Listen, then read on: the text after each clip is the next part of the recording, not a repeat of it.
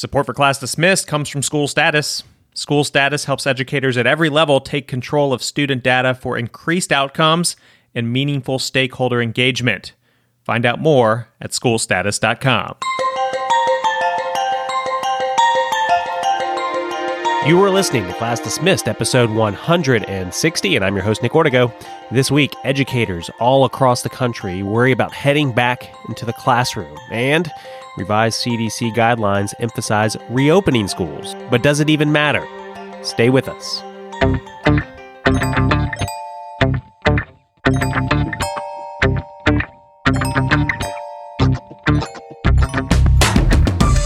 Class Dismissed is the podcast that inspires educators through story. Each week, we cover some of the hottest topics and news in the world of education. Plus, we hear from a guest with a bright idea for education that you can apply in your community. This week, how the pandemic left a Utah teacher missing school assemblies. So we decided to do something about it. We'll tell you what that is coming up.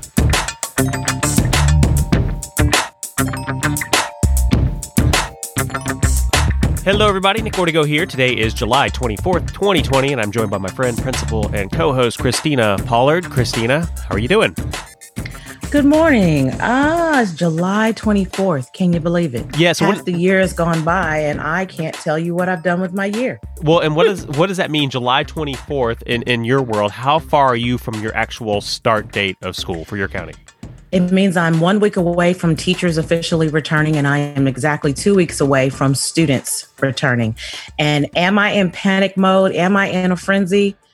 At moments. At other moments, I'm extremely calm because this is out of my hands. I can only do what I know to do or what I can figure out to do.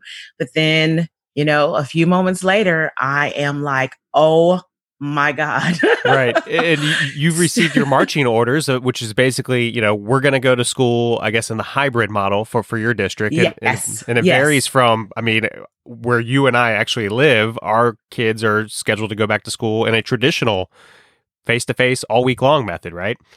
Yes, every day. So here we are. Districts are trying to figure out what to do. I noticed, I think you sent me an article last night, San Diego and Los Angeles are both virtual, at least at the start. Mm-hmm. And it looks like the largest county over in Georgia, which is Gwinnett County Public Schools. And we know the governor's position in Georgia. He's very, very vocal. Yeah, and very much let's get back to business. But here this largest district is saying it's going to actually, at first they were going to do the hybrid, and now they're saying virtual learning only. So I guess my question for you is, here we are, I think we all knew this day was coming, but I don't think we anticipated that cases would be spiking simultaneously, especially here in the South. And I guess the question is... No, it is astronomical numbers. Yeah, it really is. And so why not delay 2 weeks, a month? To use a football analogy, punt the ball. What difference if we start in September and finish in June rather than start in August and finish in May? I'm going to give you the administrative response because it is very different than what you might feel as an individual, as a parent, as an educator. There are so many entities that have to be ironed out when it comes to payroll.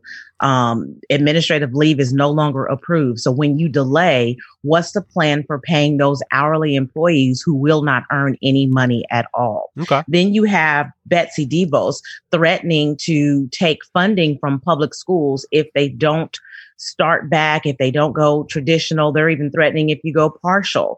Then you're concerned in our state, Nick, our governor hasn't even approved the education fund. So districts haven't even received their budgets. So with that being said, we're not ready.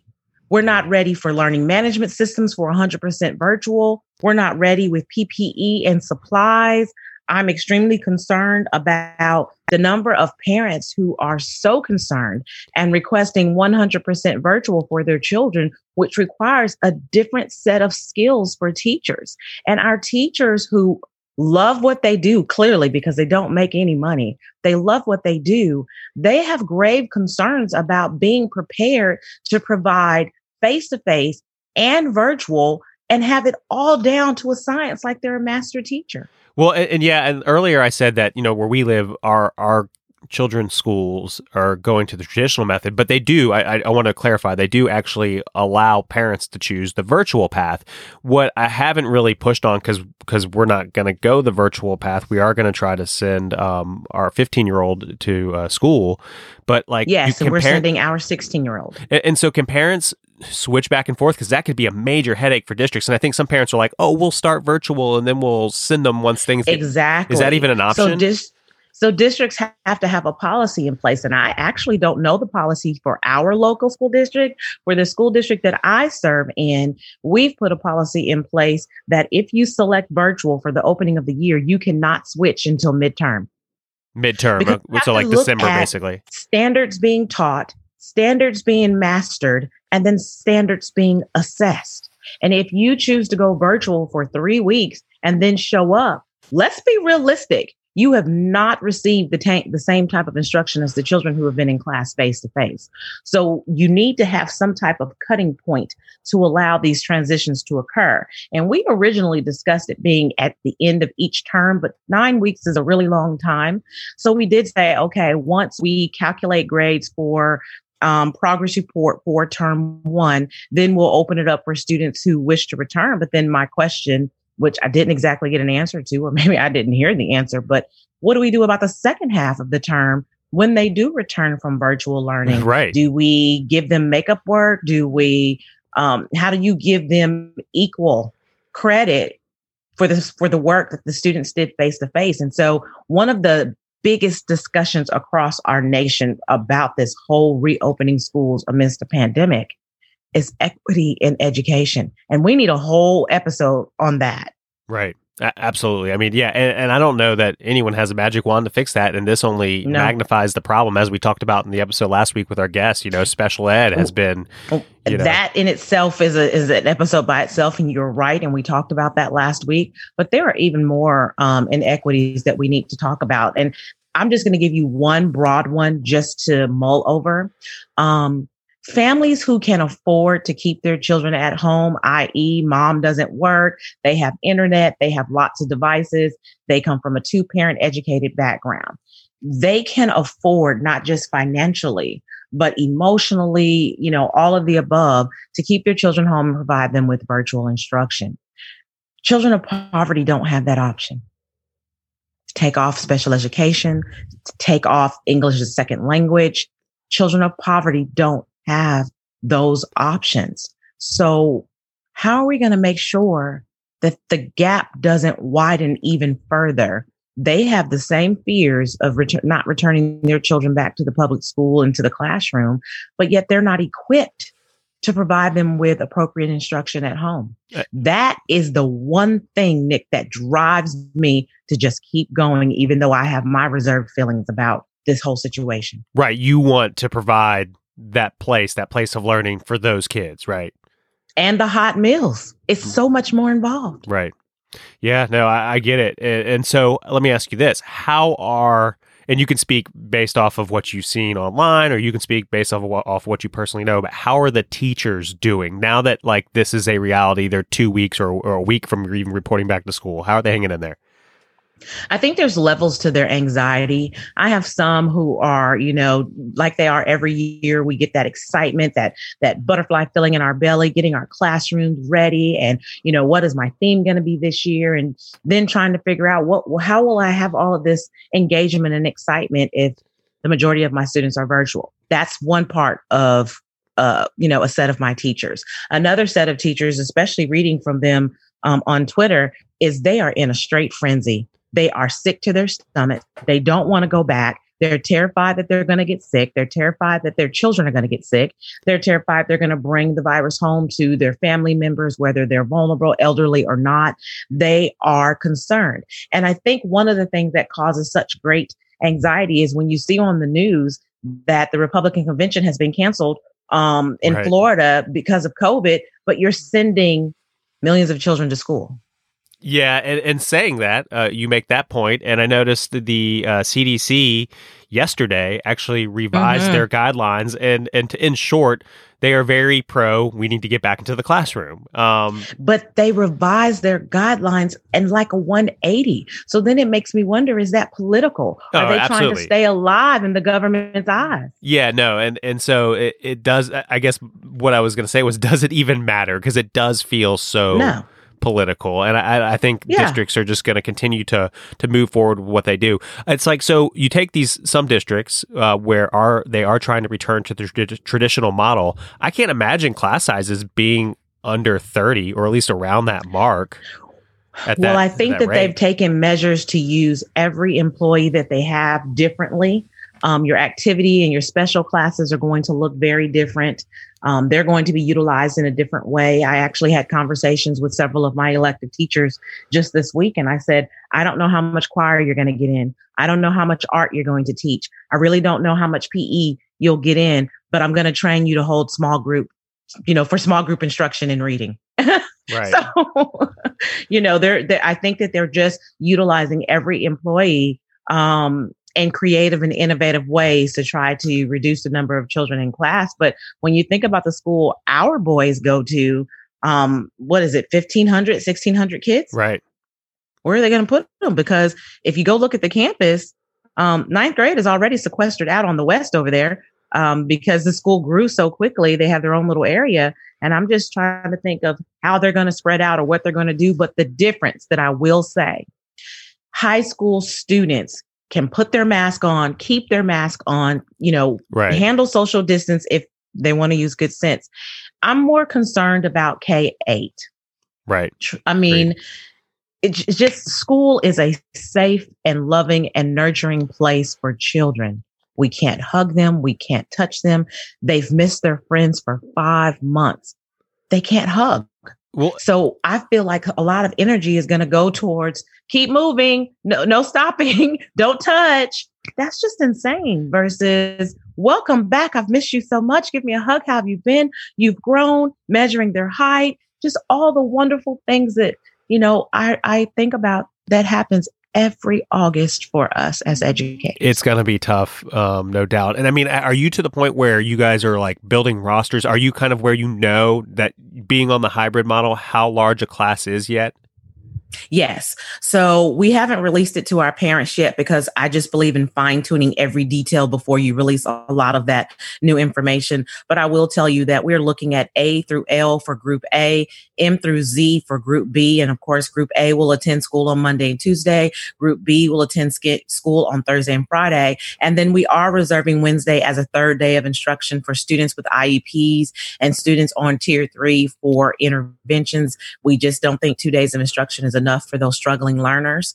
And so with that being said, normally our class sizes are around 27 or 28. So we are looking at half that number. And then within that 50%, we're trying to calculate the percentage of students who have requested virtual. And it's a lot, Nick. It is a lot. Okay, so then that worries me about teacher units.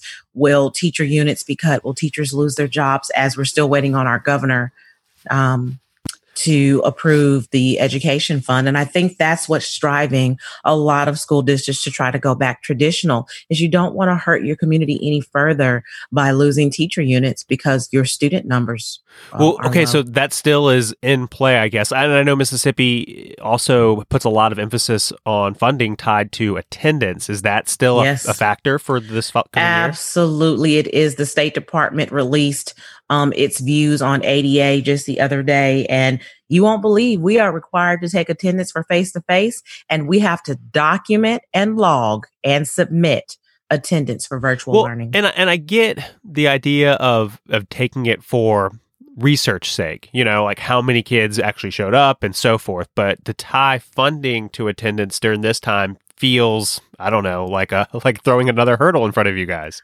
I'm telling you, we just don't know. There's so many things that we've got to figure out in the next 10 days. And that is what keeps me up, thinking, trying to figure things out. But at the same time, you turn around and you say, We're just going to do what we can. We're going to do what's best for kids. And we're going to beg our parents to be flexible, to be understanding, and in turn themselves be loving towards us, because there's not an educator on this earth who's done this before. Yeah, at the end of the day, you're a leader of a large group of educators.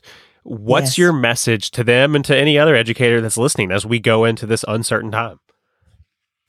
Love your students, do what's best and what's right for others, and give them 150% as we do every year. This year, our theme at our school is building bridges. Failure is not an option. Building bridges mean we've got to strengthen our connections to our parents, to our students, to our community. And no matter that we're in a pandemic, that this is weird, that we don't know what we're doing, failure is not an option. We will serve our kids 150%, and we will give them the best high quality instruction we can provide, whether it's face to face or virtual. I think we just need to end it right there. Christina, I really appreciate your time today. Thank you. Are you ready for the bright idea? Always. All right. Our guest in today's Bright Ideas segment wanted to do something uplifting during the pandemic. So, beginning back in April, elementary school teacher Tyler Christensen began interviewing familiar faces and posting their messages of encouragement on YouTube. Altogether, Tyler has interviewed almost 150 people, and their messages of hope is actually meant to inspire students and teachers alike. Tyler, welcome to Class Dismissed. Thank you. My pleasure to be here. This is so cool. You are essentially building what's almost like where kids would sit in a school assembly. You're finding these people that would typically show up for a school assembly and then putting it on YouTube. Is that right? That's exactly right. This is a resource I've wanted for years as a teacher, to have kind of those uplifting messages, almost like TED Talks, but for kids. So we're just doing these short mini assemblies and throwing them up on YouTube. And you actually have a name for it. What do y'all call it? It's the virtual school assembly. Is that right?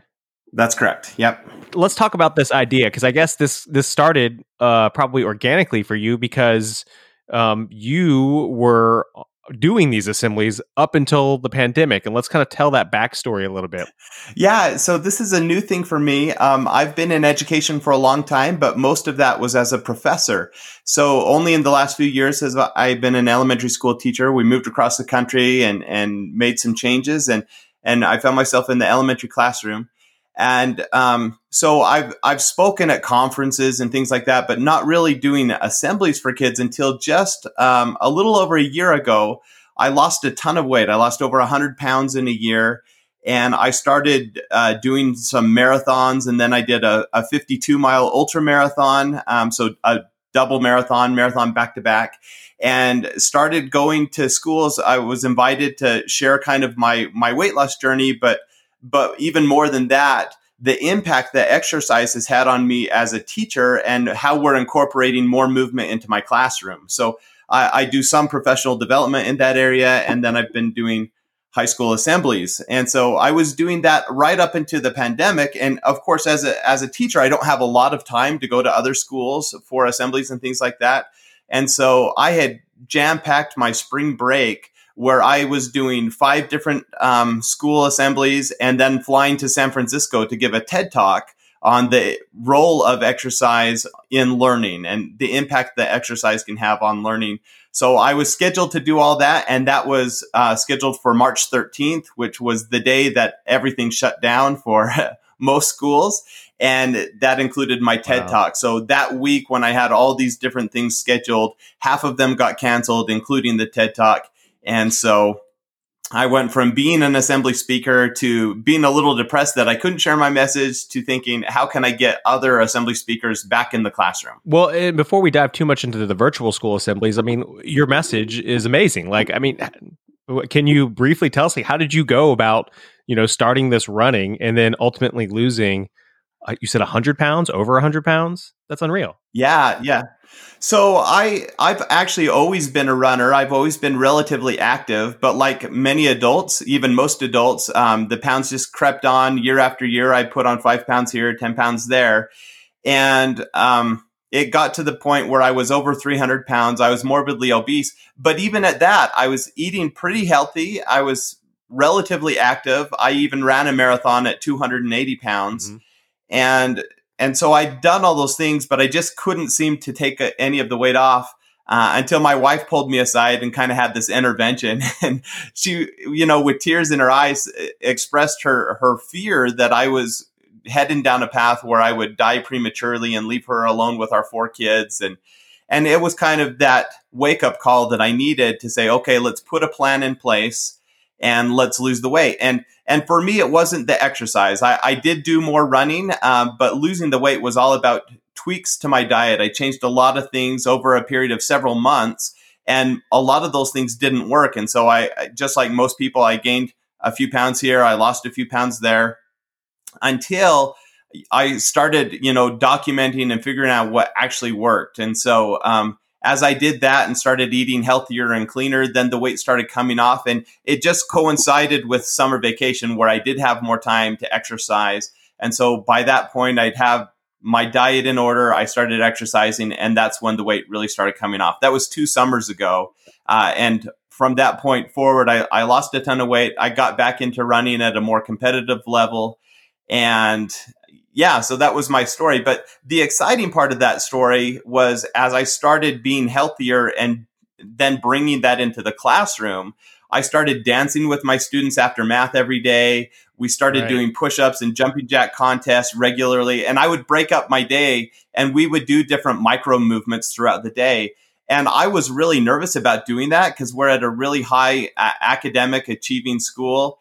And I was nervous about giving up any curriculum time. But what I found is my students were more alert as a result. They had better focus and test scores went up dramatically. So as we started playing more games and doing more exercise in the classroom, my students started doing a lot better. And so that's where I started speaking more and going around to schools, was to share that message that if we incorporate more exercise into our daily routine, we're actually going to do way better at learning. That's really cool. Did your class, or did you have a class that watched your physical transformation, so to speak? Or was it like you went away for the summer and you came back and you had lost all this weight? Yeah, no, so both. I did leave over the summer, and over that summer, I lost between 40 and 50 pounds, and it was noticeable. When I got back that year, other teachers commented on it. My students certainly noticed. They were in the next grade, but they would come to say hi, and they noticed it. And then during that next school year, so this past school year, my students saw as I continued to lose the weight. And then, so really it's been a 2-year journey for me. And this last year, I actually put on 30 pounds, but it was 30 pounds of muscle. So I kind of did that rebound where you put the weight back on. But for me, it was all healthy weight. And so I'm actually even healthier now after having lost the weight. That's really good. Well, congrats on all that. So then you decide, all right, everything's shutting down. I can't spread my message in person. And you came up with this idea of the virtual school assemblies. And so you started interviewing people, and you seem to be really ambitious about this. Like, are you trying to interview somebody? Is it once a week or every few days? How often? Well, so when it started during that pandemic, I got the idea almost right away. Once we got sent to teach from home, I was frustrated, and I'm trying to support my students in their learning from home. And then my own children, I'm helping them with their learning from home. And we just needed a break. We needed an escape. And I thought, man, normally in schools, we go to assemblies for this kind of stuff when we need kind of a break from the week. And so that's where the idea came from. And so I reached out right away to, fortunately, I know a few really cool people. So I have a few friends in Hollywood, a few professional athletes. And I asked them, hey, would you do a quick message to share with my students? And we'll put it on YouTube so other students can hear it. And they were gung-ho about the idea, and it just gathered steam. So at the beginning, I started with a few episodes ready to go, and we just started doing them every day. So I had an episode every day till school let out, and that's why there's already 50 episodes up on the channel. Wow. It's because we literally went every day from there to the end. And the way I made that happen is I did all my teaching from 4 to 8 a.m. Then I helped my own children at home for the rest of the morning.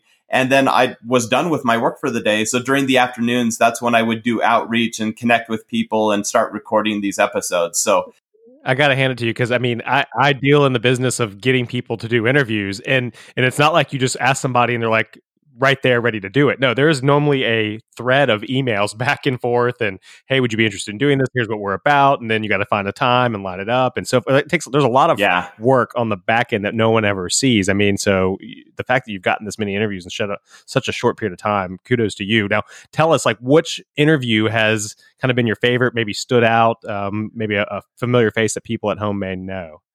Well, so those are different things. Actually, my favorite episode is someone that no one would know. It's someone I reconnected. It's actually a little brother of one of my friends from high school. And I connected with him because I heard his story secondhand. And so I reached out to him to see if he would share it. And it's the longest episode. Most of our episodes are 20 to 30 minutes. His is almost an hour. But he just talked about how pretty much everything that can go wrong in life happened to this kid. He was a young dentist, and he had problems with starting his own practice and looking at financial setbacks.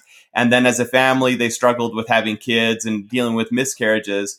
And then as all those things started to come together and improve in his life, his house burned down. And it's just this crazy story, but I loved having him tell it. And I didn't cut him off. I let him go the full hour because he's just such a happy and optimistic person. And he talked about what a blessing it was that the house burned down, because it changed things in their life where maybe the stress level, or they had nothing to lose at that point. That's when they started getting pregnant. So after this big fire, they finally got pregnant and were able to have children. And it's just such a cool story. And so that was my favorite. But we have had some big names. Over the summer, I interviewed. Sorry, before you give those, what was his name? Because I'm just curious if somebody wants to look him up. Oh, sorry, Benji. Yeah, it's Benji Hadfield. So if you look on the channel, you'll find that it's on the popular uploads, Benji Hadfield. It was a great episode. Great. Okay. And you were saying that you actually had some people who were maybe more familiar that you interviewed? Oh, yeah, tons. So we've had probably 40 or 50 people now that are recognizable Hollywood actors and actresses, directors. Just in the last few weeks, I interviewed Ross Katz, who's an Academy Award nominee for In the Bedroom and Lost in Translation. He produced those movies. We had Jamie Saleh, who was a gold medal winner in the 2002 Olympics. So I'm familiar with her here in Utah. She was kind of a hero during that time. But we've had like 10 other Olympians, including a few other gold medal winners. Professional athletes in a bunch of different sports, about 10 people from the NFL, several from the NBA. My favorite of those was a former NFL player, Mark Pattison, who has his own podcast. He is a former receiver in the NFL, and now his goal is to scale the 7 summits, like the 7 highest mountains in the world. He's done 6 of them and was set to do the 7th one this spring, and then COVID hit and it got canceled. So his story is really cool. And so what's the reception been? I mean, like, I guess people have been willing to hop on and do this, clearly. Yeah, so it's funny. The reception has actually been greater on the interview side. So I have to turn away people all the time now, especially new speakers, people who want to have a platform to share their message. I have a lot of people now reaching out to me to get on the channel. But even with celebrities and things like that, because I kind of had a system and a process for lining up these interviews, it was a well-oiled machine here by the end of the summer. And so this is my last week of interviews this week. I have about 15 lined up on 2 days.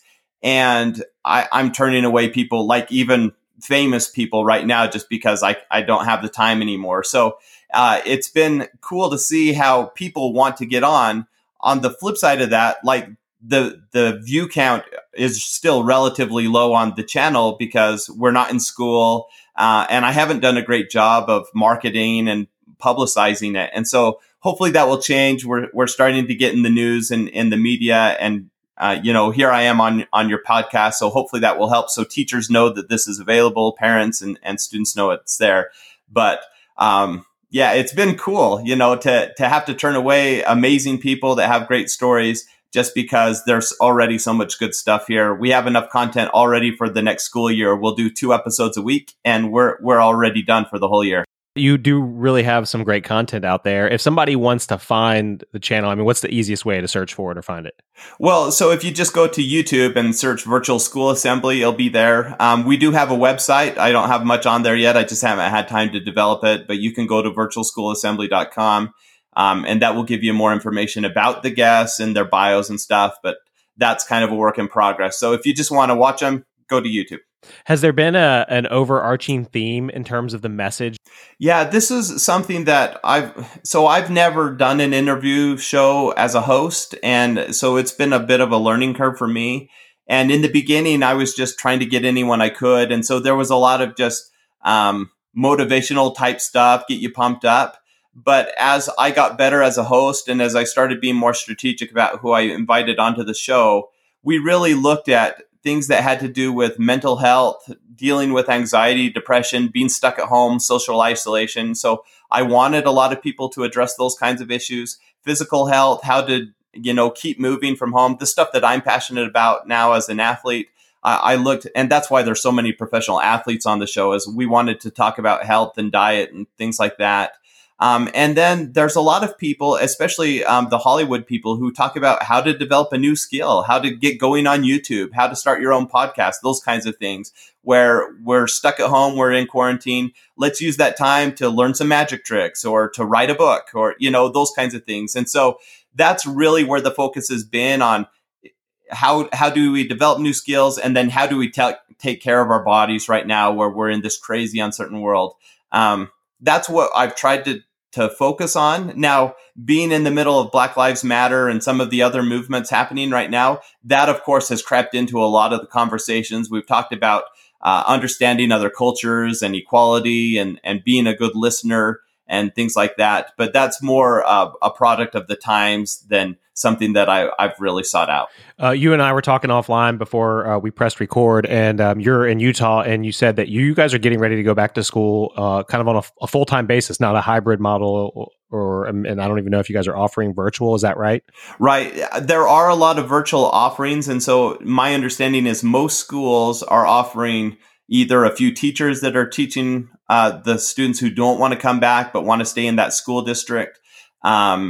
There are virtual offerings, but most schools right now are planning on going back traditional and seeing how it works. Now, most of us teachers are skeptical and scared to death, quite frankly. I don't want to go full back at this time. As much as I miss my students, I have a 6-year-old with asthma, and I'm so terrified of getting sick and bringing that home to her. And so, I'm hopeful that the numbers right now are saying we shouldn't go back, but that's a political decision, and we'll see what happens. Yeah, no, we certainly talk about that a lot on this show, and our thoughts and prayers are with all of you guys as you head back into the classroom. Tyler, this work that you've been doing, I mean, kudos to you. I love your drive and determination, and you can see, I guess, it must be built into you, because anybody who runs like you do, I mean, ultra marathons. Just for anybody who doesn't know, like, what's the longest marathon that you ran? So my longest was the double marathon, so 52.4 miles. Gotcha. And it was brutal. I don't know if I'll do that again. It beat up my feet. I mean, before we wrap, I mean, tell me, what's it like to run 52 miles? Like, do you bring a cell phone with you? Like, do you take phone calls while you're doing it? Or are you just like in the zone, listen to music? Like, how do you get through that much running? Yeah, well, so the distance running community is a cool one because it's so supportive. It's not about being first place. It's about finishing the race when you get to the ultra level.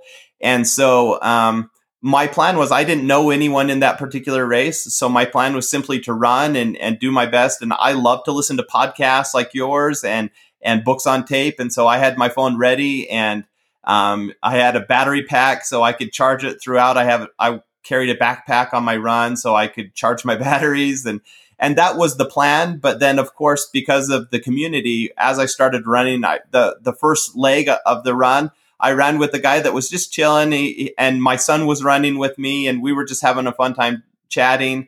And he ran the first 5 or so miles with me, and that was the guy that ended up winning the race. But he was just helping out a newbie, telling me about the course and just taking it easy. So I did that, and then I connected with other people during the run. There was one guy that we had connections. I did my doctorate in Indiana, and he had gone to IU as well, and we had common friends. And so he had flown out from DC for this race. And we connected, and I ended up running with him for 6 or 7 hours. So we, got to know each other pretty well as we ran. And it was an all night long race. We started at 7 p.m. and I finished at like 10 the next morning. And so it was just chatting with a lot of people. And I'm not a social runner, but for that run, it was great to be distracted and to have people to chat with. Well, it's such an inspirational story you have in multiple levels, Tyler. We appreciate you bringing it to the Class Dismissed podcast. Again, if somebody wants to catch up with what he's working on, it's called Virtual School Assembly. A lot of great content out there for anybody that wants to kind of just hear inspirational messages from familiar faces from around the country and the world. Tyler, are you ready for our pop quiz? Yeah, bring it on. All right. First question. If students could go to school for only one subject, which subject should it be? Reading. I believe literacy is the foundation of everything. If you're a better reader, you're going to do better in all your other subject areas.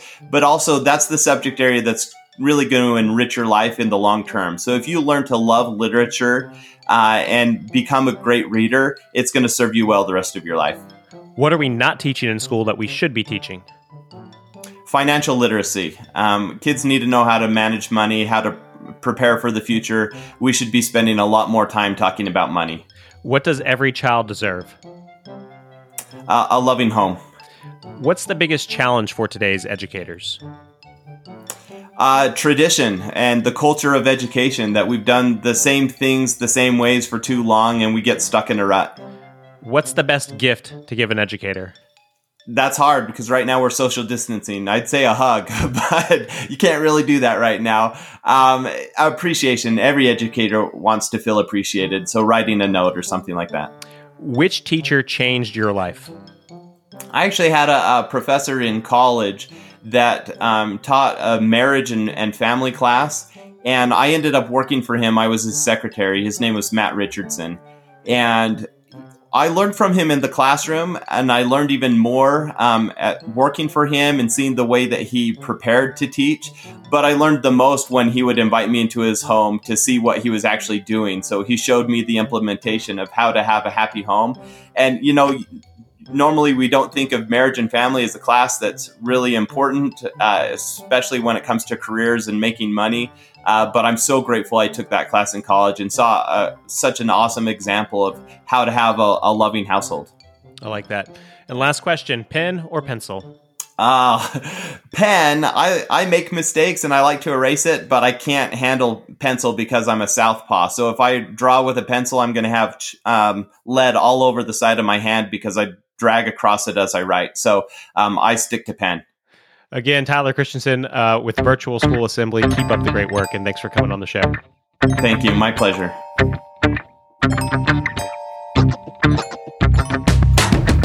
That's going to do it for this episode of Class Dismissed. If you want to send us an idea or comment, remember you can always email us at info@classdismissedpodcast.com or tweet us at classdismiss. We're here to support educators, but we need your support as well, so please subscribe to the show, and we'd also appreciate it if you could leave us a 5-star review on iTunes. On behalf of all the good people working at School Status and Christina, representing all those educators out there, thank you for listening. I'm Nick Ortego, and I'll talk with you next week. Class dismissed.